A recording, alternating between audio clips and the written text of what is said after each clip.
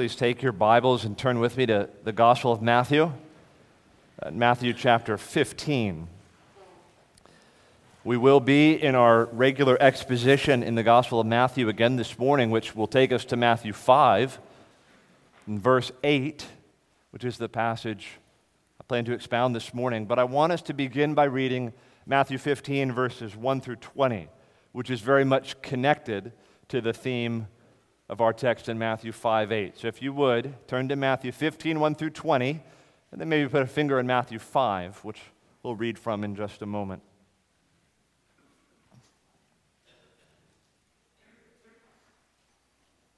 Please follow along as I read Matthew 15, beginning in verse 1. Then Pharisees and scribes came to Jesus from Jerusalem and said, "Why do your disciples break the tradition of the elders? For they do not wash their hands when they eat." He answered them, "And why do you break the commandment of God for the sake of your tradition? For God commanded, 'Honor your father and your mother,' and whoever reviles father or mother must surely die. But you say, if anyone tells his father or his mother, 'What you would have gained from me is given to God,' he need not honor his father. So for the sake of your tradition, you have made void the word of God. You hypocrites! Well did Isaiah prophesy of you when he said, 'This people honors me with their lips, but their heart is far from me. In vain do they worship me, teaching as doctrines the commandments of men.'" Verse 10. And he called the people to him and said to them, "Hear and understand. It is not what goes into the mouth that defiles a person, but what comes out of the mouth. This defiles a person." Then the disciples came and said to him, "Do you know that the Pharisees were offended when they heard this saying?" He answered, "Every plant that my heavenly Father has not planted will be rooted up. Let them alone. They are blind guides. And if the blind lead the blind, both will fall into a pit." But Peter said to him, "Explain the parable to us." And he said, "Are you also still without understanding? Do you not see that whatever goes into the mouth passes into the stomach and is expelled? But what comes out of the mouth proceeds from the heart, and this defiles a person. For out of the heart come evil thoughts, murder, adultery, sexual immorality, theft, false witness, slander. These are what defile a person. But to eat with unwashed hands does not defile anyone." Now please turn back to Matthew chapter 5. And there we'll read simply verse 8. Which is our text for this morning. "Blessed are the pure in heart, for they shall see God." Let's pray together.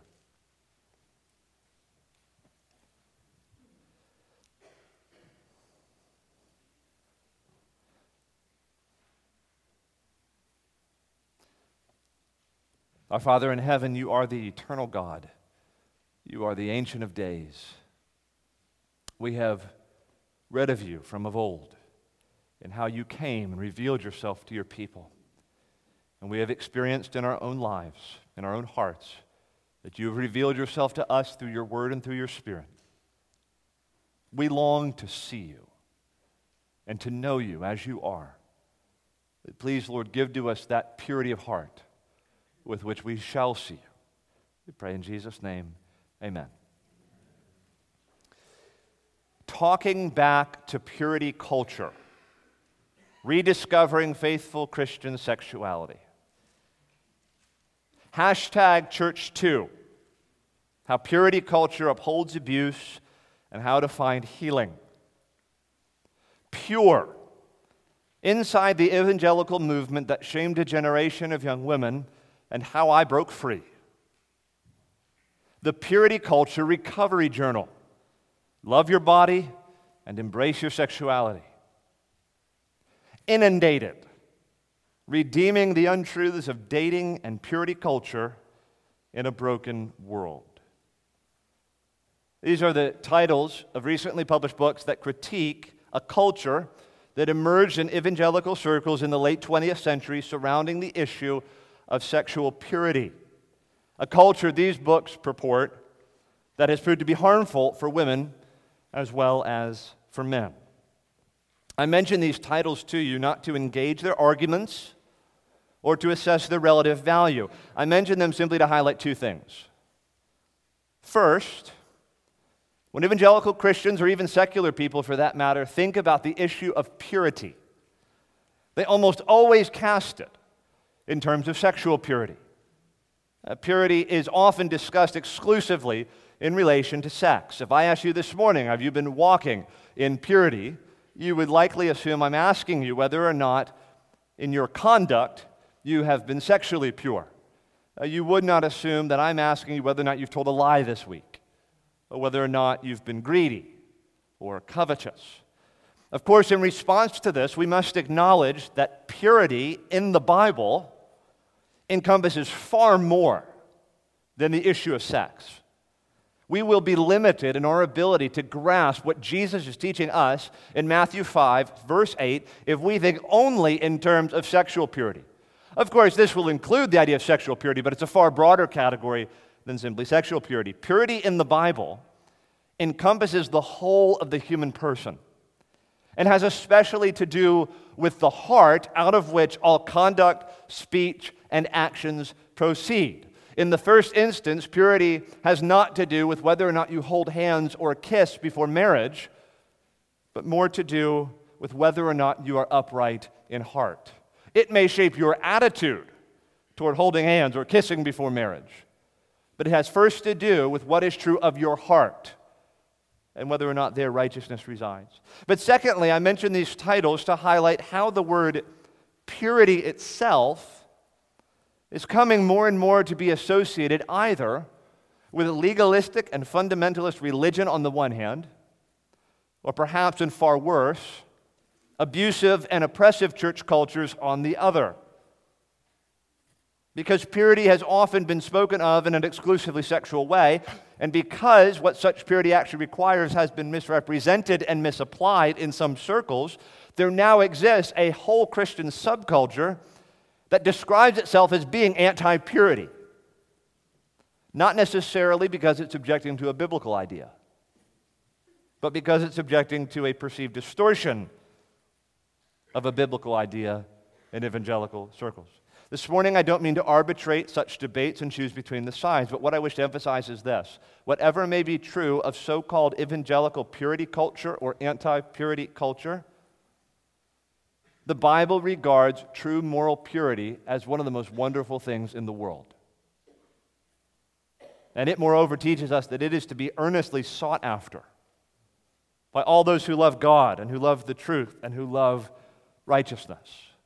Now, there are a few ideas that are at the heart of what biblical purity is. A few ideas that I think help us understand what purity is. I'll just state them briefly. According to Scripture, to be pure, first of all, is to be clean. That's the nearest synonym. That's the nearest idea to what purity is. To be pure is to be clean, especially morally and spiritually. To be clean in your heart, to be clean in your morals, to be clean in your conduct, to be clean in your speech, to be morally cleansed, to be pure. That's the nearest idea. Second idea, to be pure is to be unmixed. Is to be unmixed or undiluted or undivided. We speak of purity in this way in our own culture. The Bible will talk about wine that is unmixed. Unmixed wine is undiluted wine. We speak of jewelry or diamonds that have a particular purity ranking or score. Apparently, there is no such thing as a completely pure diamond, but you can rank how pure a diamond is down a particular scale. I'm wearing a wedding ring. This is, I think, white gold. It has a certain purity ranking, and that says how much is it diluted by other materials and things like that. Some of you might be of the generation in the, I suppose, 50s, 60s, 70s, if you grew up in those decades. Remember Quaker Oats? The recognizable Quaker on the outside of the Quaker Oats container, it would say on there, guaranteed pure. And the whole ad campaign for Quaker Oats was to say, this is the purest possible oat. This has been harvested in the purest possible way. This is 100% pure. I guess there's some process by which you would get impure oats in your cereal or your oatmeal or whatever, but they were trying to emphasize to their consumers, you can be sure this is the purest possible oat you can be eating. And what are they saying? It's unmixed, it's undiluted. So when applied to us, God's people who are to be pure, it means we're to be unmixed in our hearts, in our loves, in our affections, in our devotion, in our worship. We are to give undiluted devotion and allegiance and worship to God, unmixed with any corrupt and wicked thing. A third idea that's at the heart of purity. It's to be clean, it's to be unmixed. Thirdly, it is to be simply holy and acceptable to God. It's to be holy and acceptable to God. Much of the furniture in the tabernacle and later the temple and the various accessories of the temple were to be made of particularly pure materials, emphasizing the holiness and the acceptableness of those materials in the worship of God. Well, we, as vessels in the new covenant, we are to be pure, meaning that we're to be holy and thereby to be acceptable to God. So when Jesus says, "Blessed are the pure in heart," he's saying, blessed are those who are morally and spiritually clean, at the inmost center of their being. Blessed are those who are singularly devoted to pleasing God, with hearts and motives that are unmixed and undiluted by sin and unrighteousness and uncleanness. And blessed are those who live a life holy and acceptable to God, pure in their conduct and in their manner of life. He says, blessed are the pure in heart, for they shall see God. To better understand this text, I propose we pursue the following outline. 4 points this morning to understand this idea of purity and what it is that Jesus is commending and calling us to. 4 points. Number 1, we'll consider the problem of purity, and we'll spend more time there than anywhere else. Number 2, the provision of purity. Number 4, the practice of purity. Number 3. And number 4, the prize of purity. So the problem of purity, the provision of purity, the practice of purity, and the prize of purity. Consider with me first the problem of purity. What is the fundamental problem facing humanity? How would you answer that question? It seems the kind of question someone would ask. People think about that kind of question. What's the fundamental problem facing humanity? For many, the fundamental problem facing humanity is a problem of man's environment. It's one of externals. I am fundamentally a good person. Human nature is fundamentally good. The problem is the corrupting influence of my environment, of society, of culture. This is famously the view of the Enlightenment philosopher Jean-Jacques Rousseau, who first argued that who we are in terms of identity, at the core of who we are, is our native desires and impulses and intuitions about ourselves. Who are you? It's what you intuit about yourself within. It's what you desire. You are your feelings. And so whatever you sense within, all you have to do is manifest that outwardly to the world. But who you are, fundamentally, is not an identity given to you. It arises from your own native desires and intuitions and feelings about who you are. The next step that Rousseau would take is he would argue that those native desires and feelings that you feel within you, that arise spontaneously, unbeckoned, they are who you are, and who you are is pure. Who you are is good. Human nature fundamentally is good and right and pure. And now here's the next step. What creates all the problems and fracture in society is the corrupting influence of our environment. So I am fundamentally good, I am what I feel, I am what I desire, and the reason there's alienation and dislocation in the world is because your environment, society, your culture has a negative influence on you. It tries to restrain your native desires, it might try to cause you to conform to society standards or something like that. You are fundamentally good, environment is fundamentally bad and corrupting. You are fundamentally pure in what you feel about yourself. And society has a fundamentally corrupting influence that brings a kind of impurity into our experience. Well, not to turn this into a philosophy class, but this theory obviously fails at a number of points. First of all, society and culture are nothing other than the aggregate of a bunch of human people, a bunch of individuals. If you want to know what human nature is like, all you have to do is look at society writ large. There you know what is going on in individual human people. There is no society or culture or environment without you and me. We are society. And therefore, if society is corrupting us, that means we are corrupting us. Maybe not so impure as we might have thought. But secondly, I think it's simply observable. It's empirical. We can see this. That evil, or maybe you don't like that word, maybe moral wrong or malbehavior, the Bible would use the word sin, whatever you wish to call it, is endemic to human nature, meaning it's natural to human nature, not alien to human nature. In other words, it arises from within. It's not imposed from without. What ties humanity together throughout all time is not its inherent goodness, but its propensity, inevitably, for thousands of years, towards sin and wrong and malbehavior.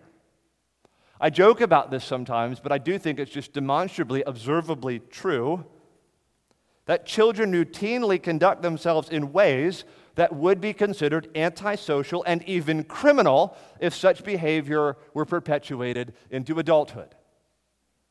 You just think of your own childhood, think of your kids, your grandkids. Kids will do things to each other. They're not taught to transgress. They're not taught to do wrong. They will do things and perpetrate actions that if they did those same actions in adulthood, they would be behind bars, which is part of the sort of ludicrous nature of this whole transgender discussion we're having nowadays. It's in the media every night, it seems. It's on social media. It's everywhere. There was recently a clip that was played around a number of places of where a parent was saying that my job as the parent is to believe everything my child tells me and to affirm what they tell me about themselves and to endorse it. Well, you could see how transparently ludicrous that idea is. Little Oliver Shibley was at my house this week. He was wearing a bucket on his head. The bucket was like from a plant, like a potted plant, but it's a plastic one. He had it on his head. It had a little cutout so you could see his face. And I said, "Whoa, who are you?" And he said, "I'm an orc." And as a responsible adult in his life, I explained to him, "No, you're not an orc. And if you're going to pretend to be something, pretend to be a good guy. You want to be like Aragorn or Legolas or something like that." Well, what is environment doing for little Oliver in that moment? It's actually exercising a wholesome influence on him. We recognize this, that part of the purpose of parents and grandparents and education and the state even is to exercise a good influence on our children, to move them and orient them toward the good and the true and the beautiful, however that's defined. Human nature is not fundamentally good. More than that, human nature is not fundamentally improving. The 20th century, if you're familiar with 20th century history, it's sort of the doctrine of progressivism. This idea that with innovations in technology and medicine and new strides in education and in social programs, now we will reach, the indomitable human spirit will reach new heights and we'll find our way to utopia and to a new kind of existence that will be free from so many of the evils that have ailed us for thousands and thousands of years. Well, I just encourage you, you don't have to be a great historian to know what the last 100 years has wrought. In all of history, some of the most untold atrocities and murders and wars and genocides have been perpetuated in this age of enlightenment, this age of progress. Certainly technology has advanced, medicine has advanced, we could say education has advanced, social programs have advanced, the human spirit has not advanced. With all the new medicines we have, all the new technology we have, it seems we only have discovered new ways to harm each other. Social media has not revealed our inherent goodness. It's revealed our inherent depravity. And the strides we make in technology and in economics and in finance, it's only telling us the same story in a new tone of voice. That fundamentally at the core of who we are, in our hearts, we are broken. We are sinful. We are impure. All of our discoveries in the arenas of history, of psychology, and sociology do not support Rousseau's view. No changing of our environment will solve the problem. But this is a Christian church, and this is a Christian sermon, and we're not interested primarily in what is observable in the arenas of psychology and sociology. We're interested most in what God reveals in His Word. And when we look to His Word and ask the question that I began this discourse with, what is the fundamental problem facing humanity? The answer we find is this. The fundamental problem facing humanity is that God is holy and we are not. He is the embodiment of perfect moral purity. And we are impure. He is perfectly righteous. We are natively evil and unrighteous. And what's more, and here's why this is such a problem, He demands from us perfect moral purity if we are to escape His judgment and dwell with Him forever in perfect paradise. He's holy, and we're sinful, and we can't stand before Him in our sins. What we need is to be pure in heart. But that is exactly our problem. Naturally, we are not pure in our hearts, not natively. Our hearts are naturally wicked and wayward, not pure and righteous. Listen to Dr. Martin Lloyd-Jones. He says this: the tragic fallacy of the last 100 years has been to think that all man's troubles are due to his environment, and that to change the man you have nothing to do but to change his environment. This is a tragic fallacy. It overlooks the fact that it was in paradise that man fell. It was in a perfect environment that he first went wrong. So to put man in a perfect environment cannot solve his problems. Our tragic failure to realize this is responsible for the state of the world at this moment. The trouble is in the heart. And the heart is desperately wicked and deceitful. That, Lloyd-Jones says, is our problem. In hundreds of places in the Bible, this problem is manifest. Listen to these words from Psalm 24, which is kind of the setup, okay? Who shall ascend the hill of the Lord? And who shall stand in His holy place? He who has clean hands and a pure heart. How can God dwell with man? Who can stand in His presence? Who can know Him? We could say even be His child. He who has clean hands and a pure heart. Isaiah says this in Isaiah 6. You remember the scene there that Isaiah is brought into the throne room of God. And he sees the Lord high and lifted up, and the train of His robe fills the temple. This awesome apocalyptic vision of the glory of God. And there's the seraphim flying from place to place. And what's the seraphim saying? Holy, holy, holy is the Lord God Almighty. The earth is filled with your glory. What's Isaiah's reaction in such a setting? He doesn't bustle in there all chummy and conversational with God. No, he says, verse 5, woe is me, for I am lost, for I am a man of unclean lips, impure lips. And I dwell in the midst of a people of unclean lips, for my eyes have seen the King, the Lord of hosts. You see, it's the holiness of God and His native impurity that causes this crisis for him. And it would take the seraphim grabbing a coal from the celestial altar of God and putting it to his lips in order to allow him even to speak in God's presence. Jeremiah 17, verse 9 says this: the heart is deceitful above all things and desperately sick. Who can understand it? That's one problem. But here's another problem. I, the Lord, search the heart. Heart's deceitful. It's sick. Who can understand it? Not you or me. I, the Lord, search the heart and test the mind to give every man according to his ways, according to the fruit of his deeds.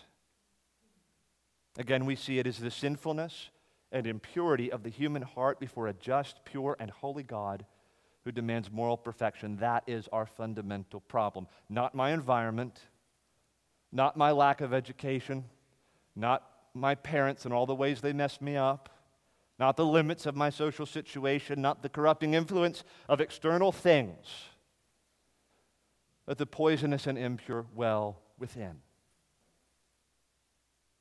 Friends, the best solution this world can offer you is a kind of temporary palliative care. Do you know what palliative care is? Palliative care is the kind of care you give someone when you can't treat the disease.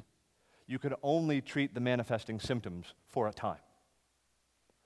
The best thing all the addictions of this world, all the pleasures of this world, all the distractions of this world can do for you is to give you a kind of temporary palliative care that can distract you for a moment and relieve you for a moment from the symptoms of the disease, but cannot confront and address the disease itself, the underlying cause of all of our sorrows, all of our woes, which is, of course, an impure heart. And all those distractions and all those palliative medications can do for you is to distract you for a moment from the fact that you will soon be a corpse. You will soon be dead. You will soon perish. You will soon be ruined because they cannot address the underlying cause. Friends, your problem and mine is not with externals, it's with internals.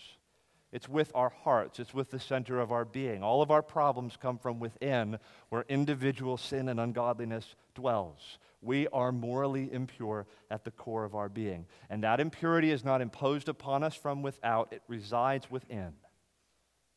And out of that impurity, we speak and think and act.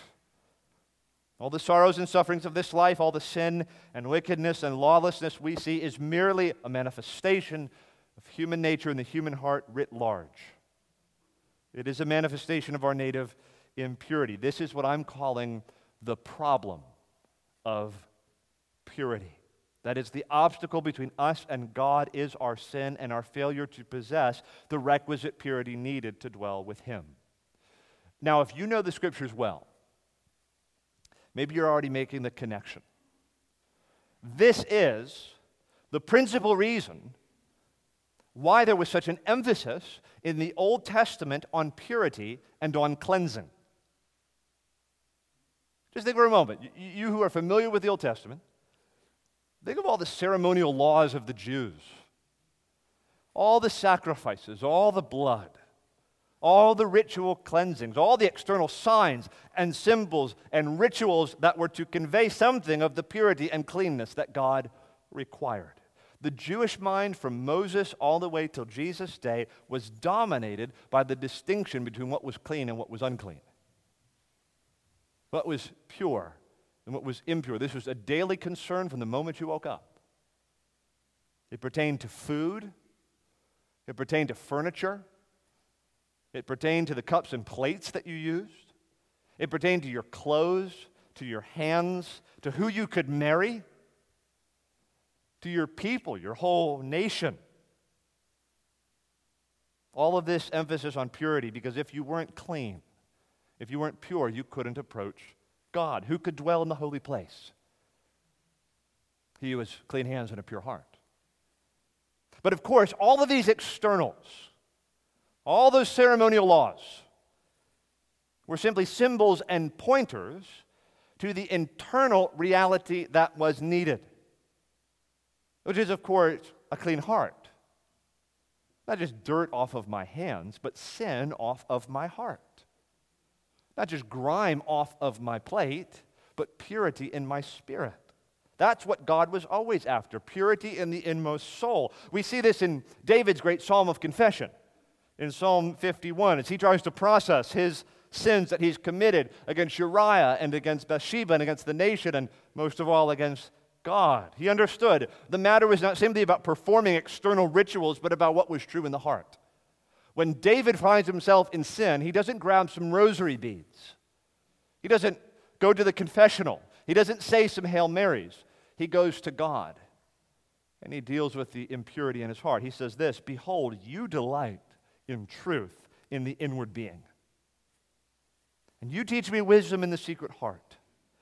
Purge me with hyssop, and I shall be clean. Wash me, and I shall be whiter than snow. Create in me a clean heart, O God, and renew a right spirit within me." Verse 16, "For you will not delight in sacrifice, or I would give it." If I could do some acts of penance, some cleansing rituals, I'd give it. But that's not what you're after. You will not be pleased with a burnt offering. The sacrifices of God are a broken spirit. A broken and contrite heart, O God, you will not despise. The Lord himself indicted the Israelites because, as he says in Isaiah 29:13, "This people honors me with their lips while their hearts are far from me." I don't care if you obey all these external laws if your heart is impure.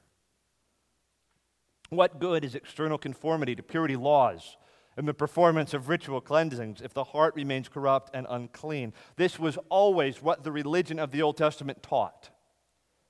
The religion of the Old Testament is not merely a religion of the hands, it was a religion of the heart. So important we get this right. People often misunderstand the Old Testament. They think that really if you just did these external things, that's back in those times how God considered you right with Him. That's not true at all. The Old Testament reveals a God who is interested in who we are in our souls, who we are in our hearts. And this, friends, this is crucial, is precisely what the Pharisees of Jesus' day misunderstood. They thought of purity exclusively as a matter of external conformity to purity laws. The issue was never that they properly understood the Old Testament, but exactly that they misunderstood it. So when you read Jesus critiquing the Pharisees and pronouncing woes over them, that's not because they've embraced Old Testament religion. It's because they've distorted Old Testament religion. They didn't understand it. They didn't realize that what God was most interested in was not the dirt under their fingernails, but the sins in their heart. They missed that. And they misled many through that error. They never comprehended the heart of the Old Testament. To them, the Old Testament was entirely about external conformity to religious prescriptions, not true heart religion.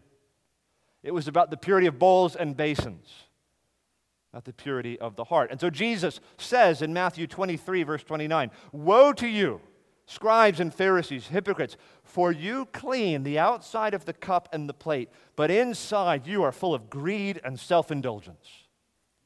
You blind Pharisee, first clean the inside of the cup and the plate, that the outside also may be clean.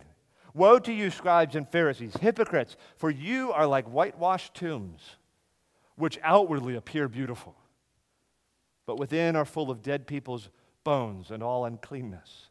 So you also outwardly appear righteous to others, but within you are full of hypocrisy and lawlessness." I just want to say, I don't know if someone here is struggling with this, but perhaps you have been in religious circles that acted like the Pharisees, that were marked by hypocrisy. Okay, you can give up on those people, and you could agree, okay, that's not true religion. But what you must recognize is they are conveying to you a distortion of Christianity. Christianity is heart religion. And if you've seen hypocrisy in the church or hypocrisy in your family or hypocrisy in Christian circles, that's exactly what it is, hypocrisy. But it's not true heart religion. Jesus spoke out against such people. Jesus pronounced woes and anathemas on such people. What you need to do is to do something with Jesus and what He says about true heart religion. And this is what He says, Matthew 15, verse 10. We read it earlier. He called the people to Him and said to them, "Hear and understand, it is not what goes into the mouth that defiles a person, but what comes out of the mouth. This defiles a person. Do you not see that whatever goes into the mouth passes into the stomach and is expelled, but what comes out of the mouth proceeds from the heart, and this defiles a person? For out of the heart come evil thoughts, murder, adultery, sexual immorality, theft, false witness, slander. These are what defile a person, but to eat with unwashed hands does not defile anyone."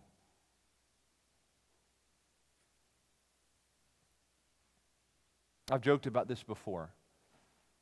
There's a kind of folk religion that you will get in certain fundamentalist circles, the height of whom spirituality is don't drink, smoke, or chew, or go with girls that do. That is not Christianity. God has always been about our hearts. He's always been about the sin that resides within. And if we might by some means become pure, such that we can live with Him, and dwell with Him, and know Him. Jesus says in our text this morning, "Blessed are the pure in heart, for they shall see God." And Jesus will go on in this sermon to say, don't talk to me about how you haven't murdered. If you've been angry in your heart toward your brother. Don't talk to me about how you haven't committed adultery with your neighbor's wife if you've lusted in your heart. When He says, "Blessed are the pure in heart," for they shall see God. He's trying to contrast the religion of the Bible with the fake-o religion of the Pharisees. My friend, God is after your heart. And so here you are, you're Jesus' disciples, you're there with him on the mountain. Your religious leaders have been teaching you that external conformity to the law is all that matters, but now Jesus is telling you, I want your heart. I'm interested in purity in the inner man. When these disciples thought of purity for their childhood on up through adolescence, they thought primarily of food. They thought primarily of plates. They thought of when and how to wash their hands. But Jesus is telling them the heart has always been the issue.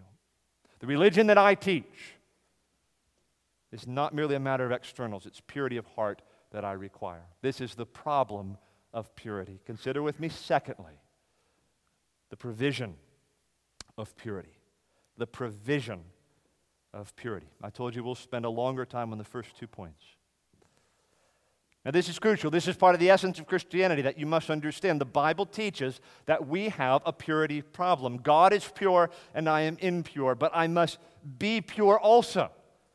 If I am to escape his judgment and to dwell with him forever in perfect paradise, something needs to be done with my sin and my uncleanness and my impurity if I'm ever to be accepted by God.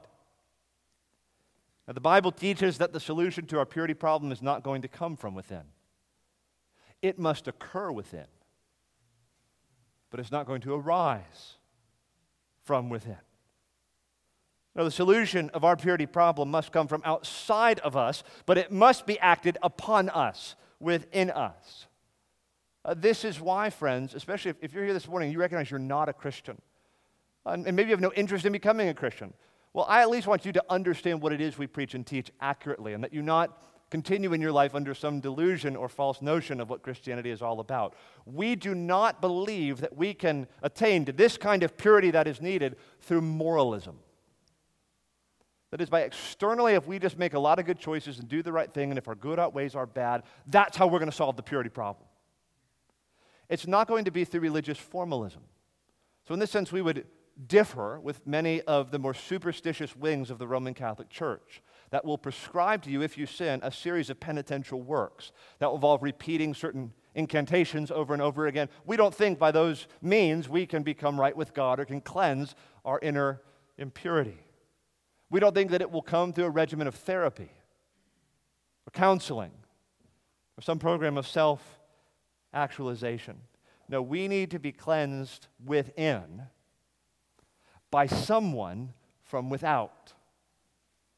And this is exactly what God does. If we are to be cleansed, if we are to be made pure, God himself must act to solve our purity problem. And this is what the Scriptures tells us has happened. Isaiah 1:18, the Lord says, "Come now, let us reason together," says the Lord. "Though your sins are like scarlet, they shall be white as snow.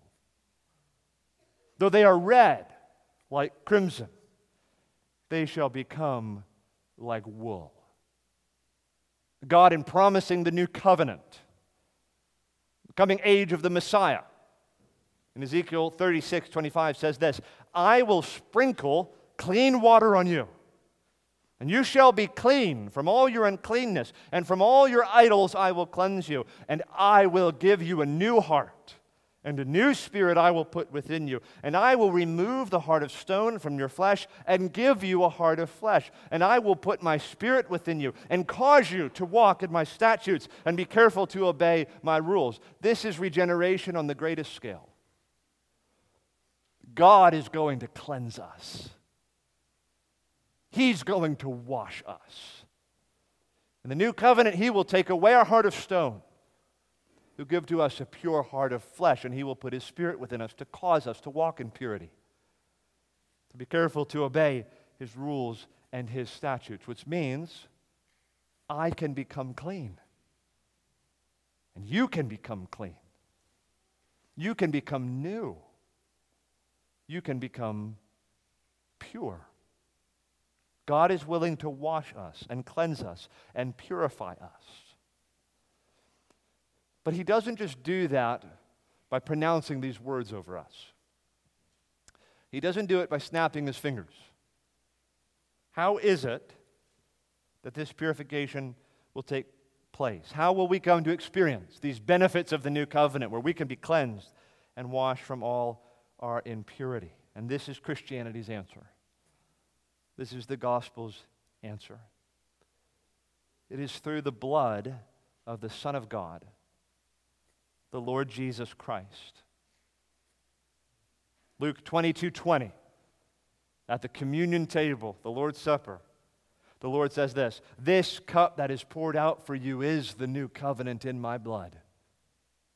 All that cleansing that was promised, that washing, that new heart, pure motives, comes through the blood of Christ. This is the new covenant in my blood. Matthew 26:28, for this is my blood of the covenant, which is poured out for many for the forgiveness of sins. Please turn, if you would, to Hebrews chapter 10. To Hebrews chapter 10. I don't know of a text in the Bible that is more clear about how it is impure people can become pure before a just and holy God than Hebrews 10. Please follow along as I read, beginning in verse 1. Hebrews 10, verse 1. The writer of the Hebrews is putting together the Old Testament and the New Testament. The Old Testament and the coming of Christ. The theme of the book of Hebrews is that Christ is better. Jesus is better than the old covenant which is done away with.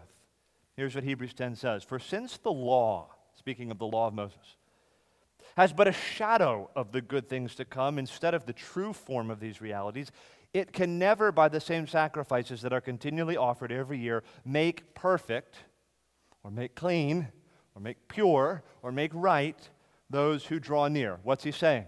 You have these priests that would offer these sacrifices again and again and again and again. Blood spilt every day. And he's saying those sacrifices couldn't make you clean.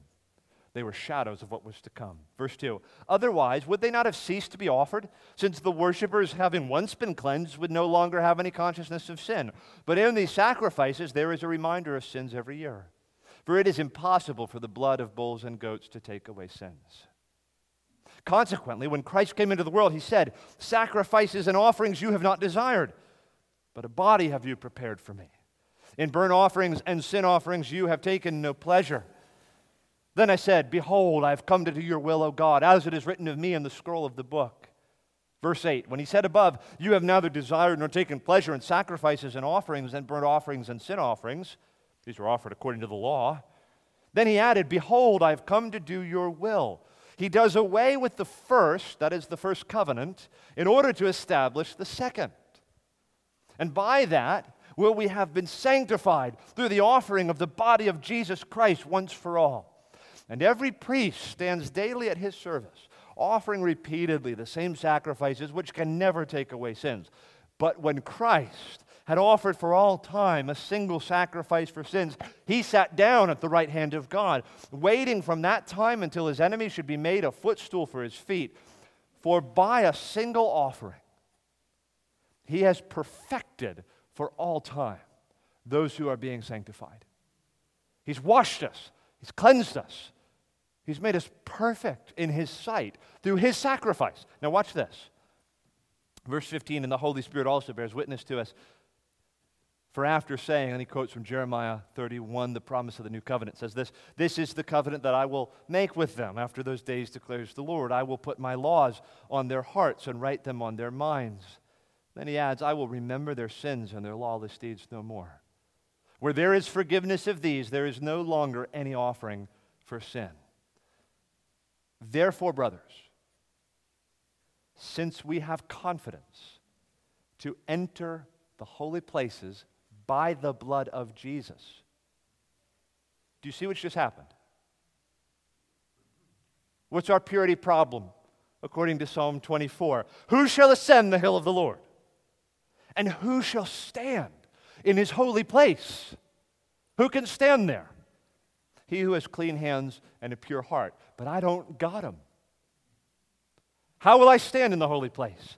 Therefore, brothers, verse 19, since we have confidence to enter the holy places by the blood of Jesus, by the new and living way that he opened for us through the curtain, that is, through his flesh. Since we have a great high priest over the house of God, let us draw near with a true heart, a pure heart, a right heart, cleansed by the blood of Jesus. Let us draw near with a true heart and full assurance of faith, with our hearts sprinkled clean. There it is what Ezekiel prophesied. I will sprinkle clean water on you, and you shall be clean from all your uncleanness. With our hearts sprinkled clean from an evil conscience, and our bodies washed with pure water. What is the text saying, and what am I up here hollering about? Jesus makes me clean. His blood washes away every stain of sin. As John said it in 1 John 1:7, the blood of Jesus, his Son, cleanses us from all sin. How can I be pure in heart? How can I have clean hands and a pure heart and dwell in the presence of God? It is by believing on Jesus Christ and his blood which cleanses us from all sins. What's the provision of purity? God has made provision for us through his Son, such that we can truly be pure in heart. You, my friend, can be made pure. You can be made clean through what Jesus Christ has done. That is God's provision and his only provision for our purity problem.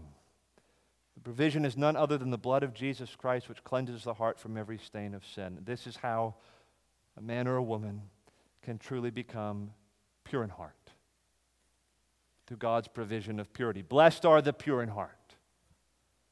And how might one become pure? It's through the blood of Christ. Now, much more briefly, consider with me number 3, the practice of purity. The problem of purity. God is clean, I'm not. He's pure, I'm not. He demands purity.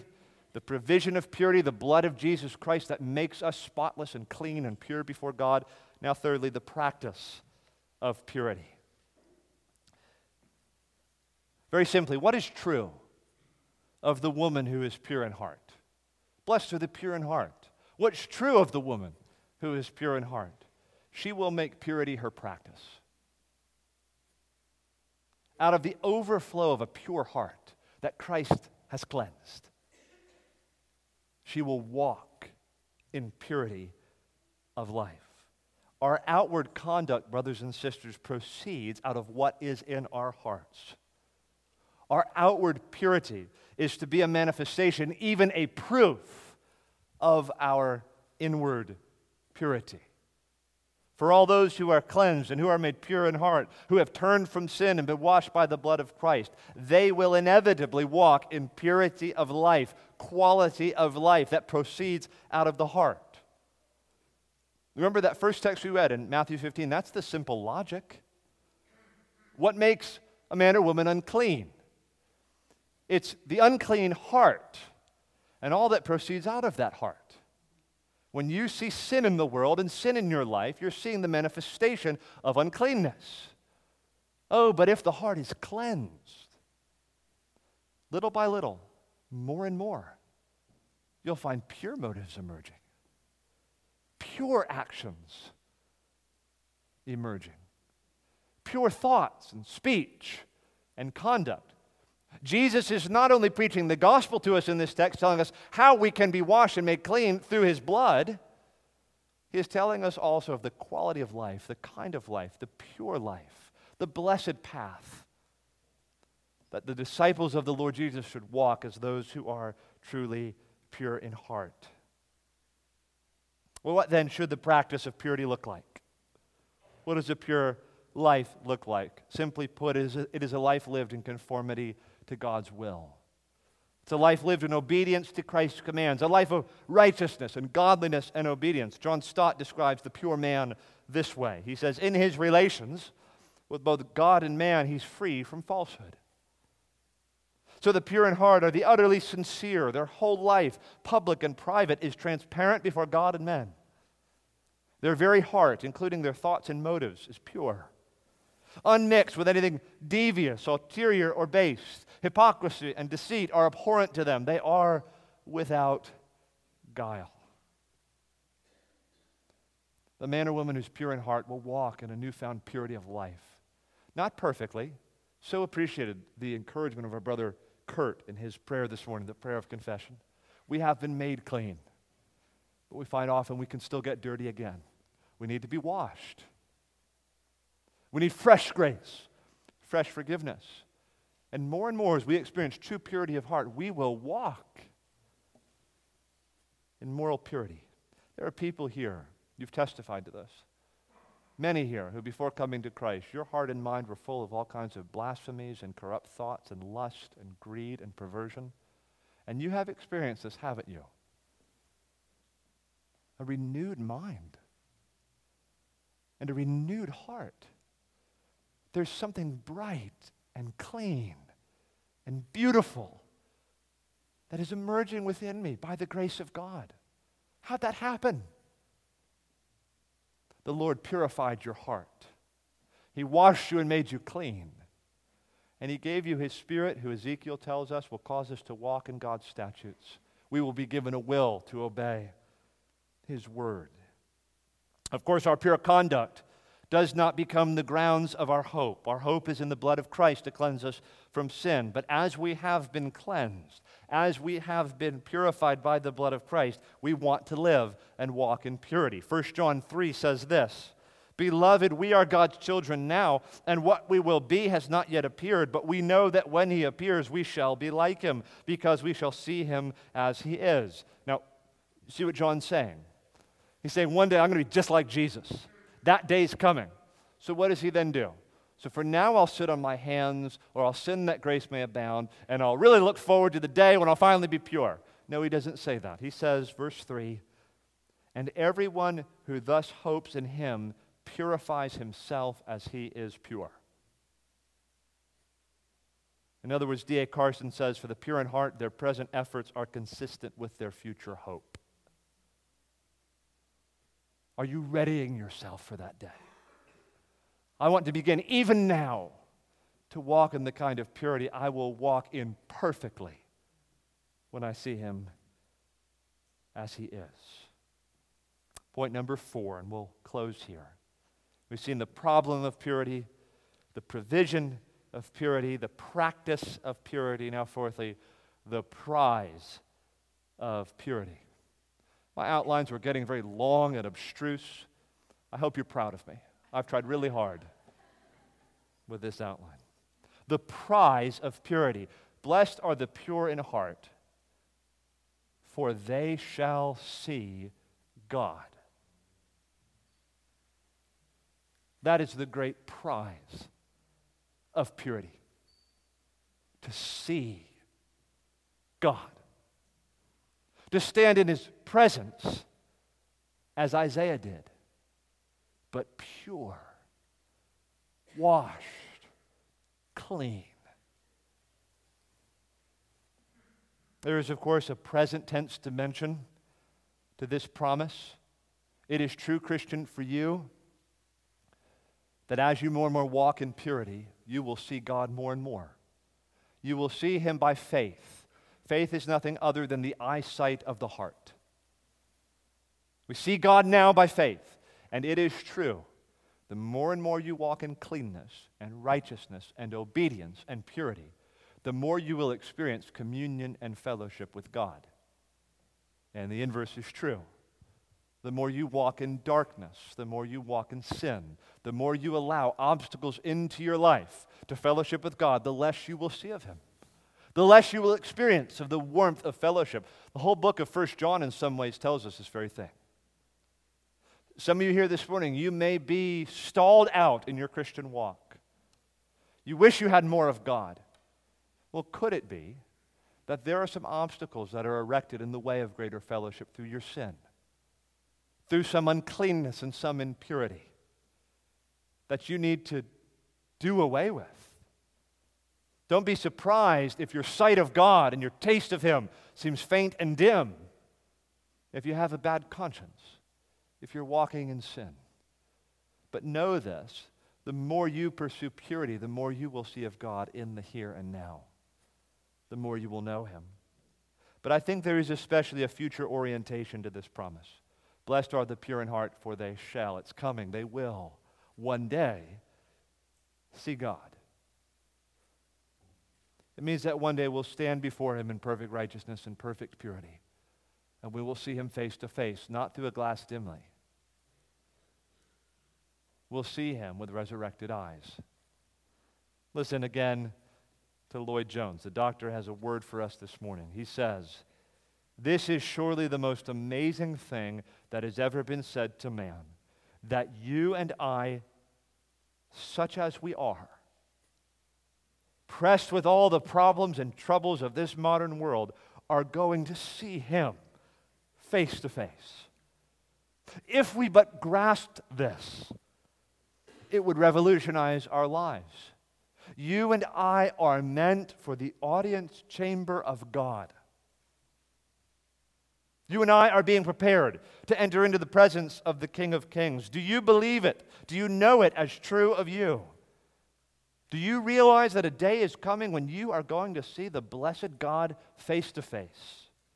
Not as in a glass darkly, but face to face. Surely the moment we grasp this, everything else pales into insignificance. You and I are going to enjoy God, to spend our eternity in His glorious and eternal presence. Read the book of Revelation and listen to the redeemed of the Lord as they praise Him and ascribe all glory to Him. The blessedness is inconceivable, beyond our imagination, and we are destined for that.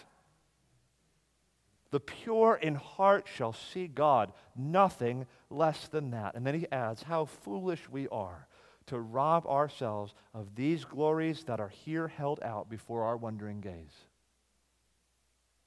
Friends, what a promise. What a promise. That all those made pure through the blood of Christ, and who thus, therefore, walk in purity, they will see God. And what an incentive to purity. What an incentive.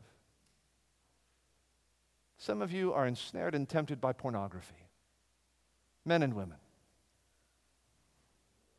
What do you need in the moment when you're tempted to go to that broken cistern, to grab the device, to mash the button, the link? Well, you need God's law. You do need God's law. People will sometimes say the threat of guilt is no proper motivation for a Christian. I completely disagree with that. I don't want to sin against my Lord. His law is right and good. I won't do this thing. But what you need as much, if not more, is a greater pleasure that you're living for. I want to see God. I don't need this. I want God. I want to be pure. I want to see Him. I don't need that. If by pursuing purity I could have more of my God. That's what I'm living for. And this applies to a host of other evils among us. Slander, lying, other addictions, all kinds of other forms of impurity. I say no to this because I want God. I want to see Him. What an incentive to purity of life, to obedience. I want God, and thus I choose purity. For those who have had their hearts sprinkled clean by the blood of Christ and who walk in the purity of life He calls them to, they will, Jesus says, see God. Friends, what if we always lived in this awareness? We will see the Lord. Job lived in this awareness. Remember what Job said? Yet in my flesh I will see God. He lost everything. But he was stabilized by this promise. I'm going to see the Lord. The day's coming. I lose my wife, I lose my kids, I lose my friends, I lose my house. Oh, but I'll see God. It's coming.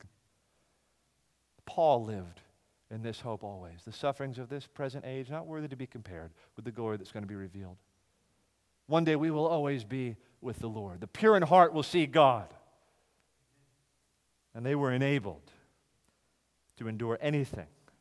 It shaped how they saw their trials, their sufferings. Such people have joy that no trial can rob them of. They are in the truest sense invincible and unbreakable. It was a joy out of reach of this world's sorrows, out of the reach of oppression and abuse, out of the reach of cancer, out of the reach of the disappointments of this life, out of the reach of trials and tribulations, out of the reach of death and decay. We will see God, and nothing can change this. Friends, may God help us to pursue purity of heart, and may help us to live always in the awareness that if we do, we shall see God. That day is fast approaching when we will always be with the Lord. And we will live with Him then in perfect, unmixed, undiluted purity for all eternity. Let's pursue purity now. Let's pray together.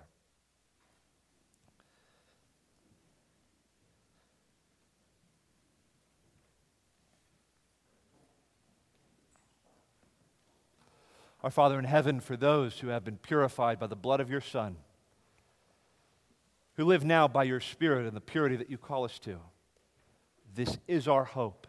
This is all we want. We want you, our God. We want to see you. We want to know you. We want to have you. We want to taste and see that the Lord is good. Do away, please, Father, by your Spirit's help, with every obstacle to us enjoying you to the full. Cleanse us and help us. Remove from us our sin. Take it as far as the east is from the west. We would be pure in heart that we might see you. Please, Father, for all those under the sound of my voice who are pure in heart already, who have been cleansed by the blood of your Son and are seeking by your Spirit's help to walk in that purity. Oh, Lord, please help us all to live always in this abiding hope. The day is coming when we will see God. Give to us, please, a prevailing God consciousness, a prevailing eternity consciousness, an awareness that eternal life is coming when we will be forever with the Lord. And may it make the things of earth grow strangely dim. May we cease to be distracted by piddly things. May we be caught up in our hope and live in light of that hope. And may it move us and impel us to walk then in purity and in faithfulness and in obedience. May we seek to be pure even as He is pure. And Father, when we fail and when we sin, please fulfill your word. Cleanse us afresh. Be faithful and just to forgive us and cleanse us from all unrighteousness. Lord, if there is any here, and surely there are those here, who are still living in their sin and in their native impurity and have been looking to some change of circumstances, maybe a new relationship, maybe another high, maybe a better day, maybe some promotion, something to provide them the satisfaction that they so badly want and need. To give to them the kind of cleansing and purity that they desire. Please now, Lord, frustrate all of their efforts. Shut them up to Christ. Direct them to Him, the one in whom is found all purity and cleanness and righteousness, the one in whom is life and light. And may they each one experience greater degrees of purity and forgiveness and deliverance from sin and guilt and shame than they ever thought possible. Do this. You can do this. We ask you to do this, please. In Jesus' name, amen.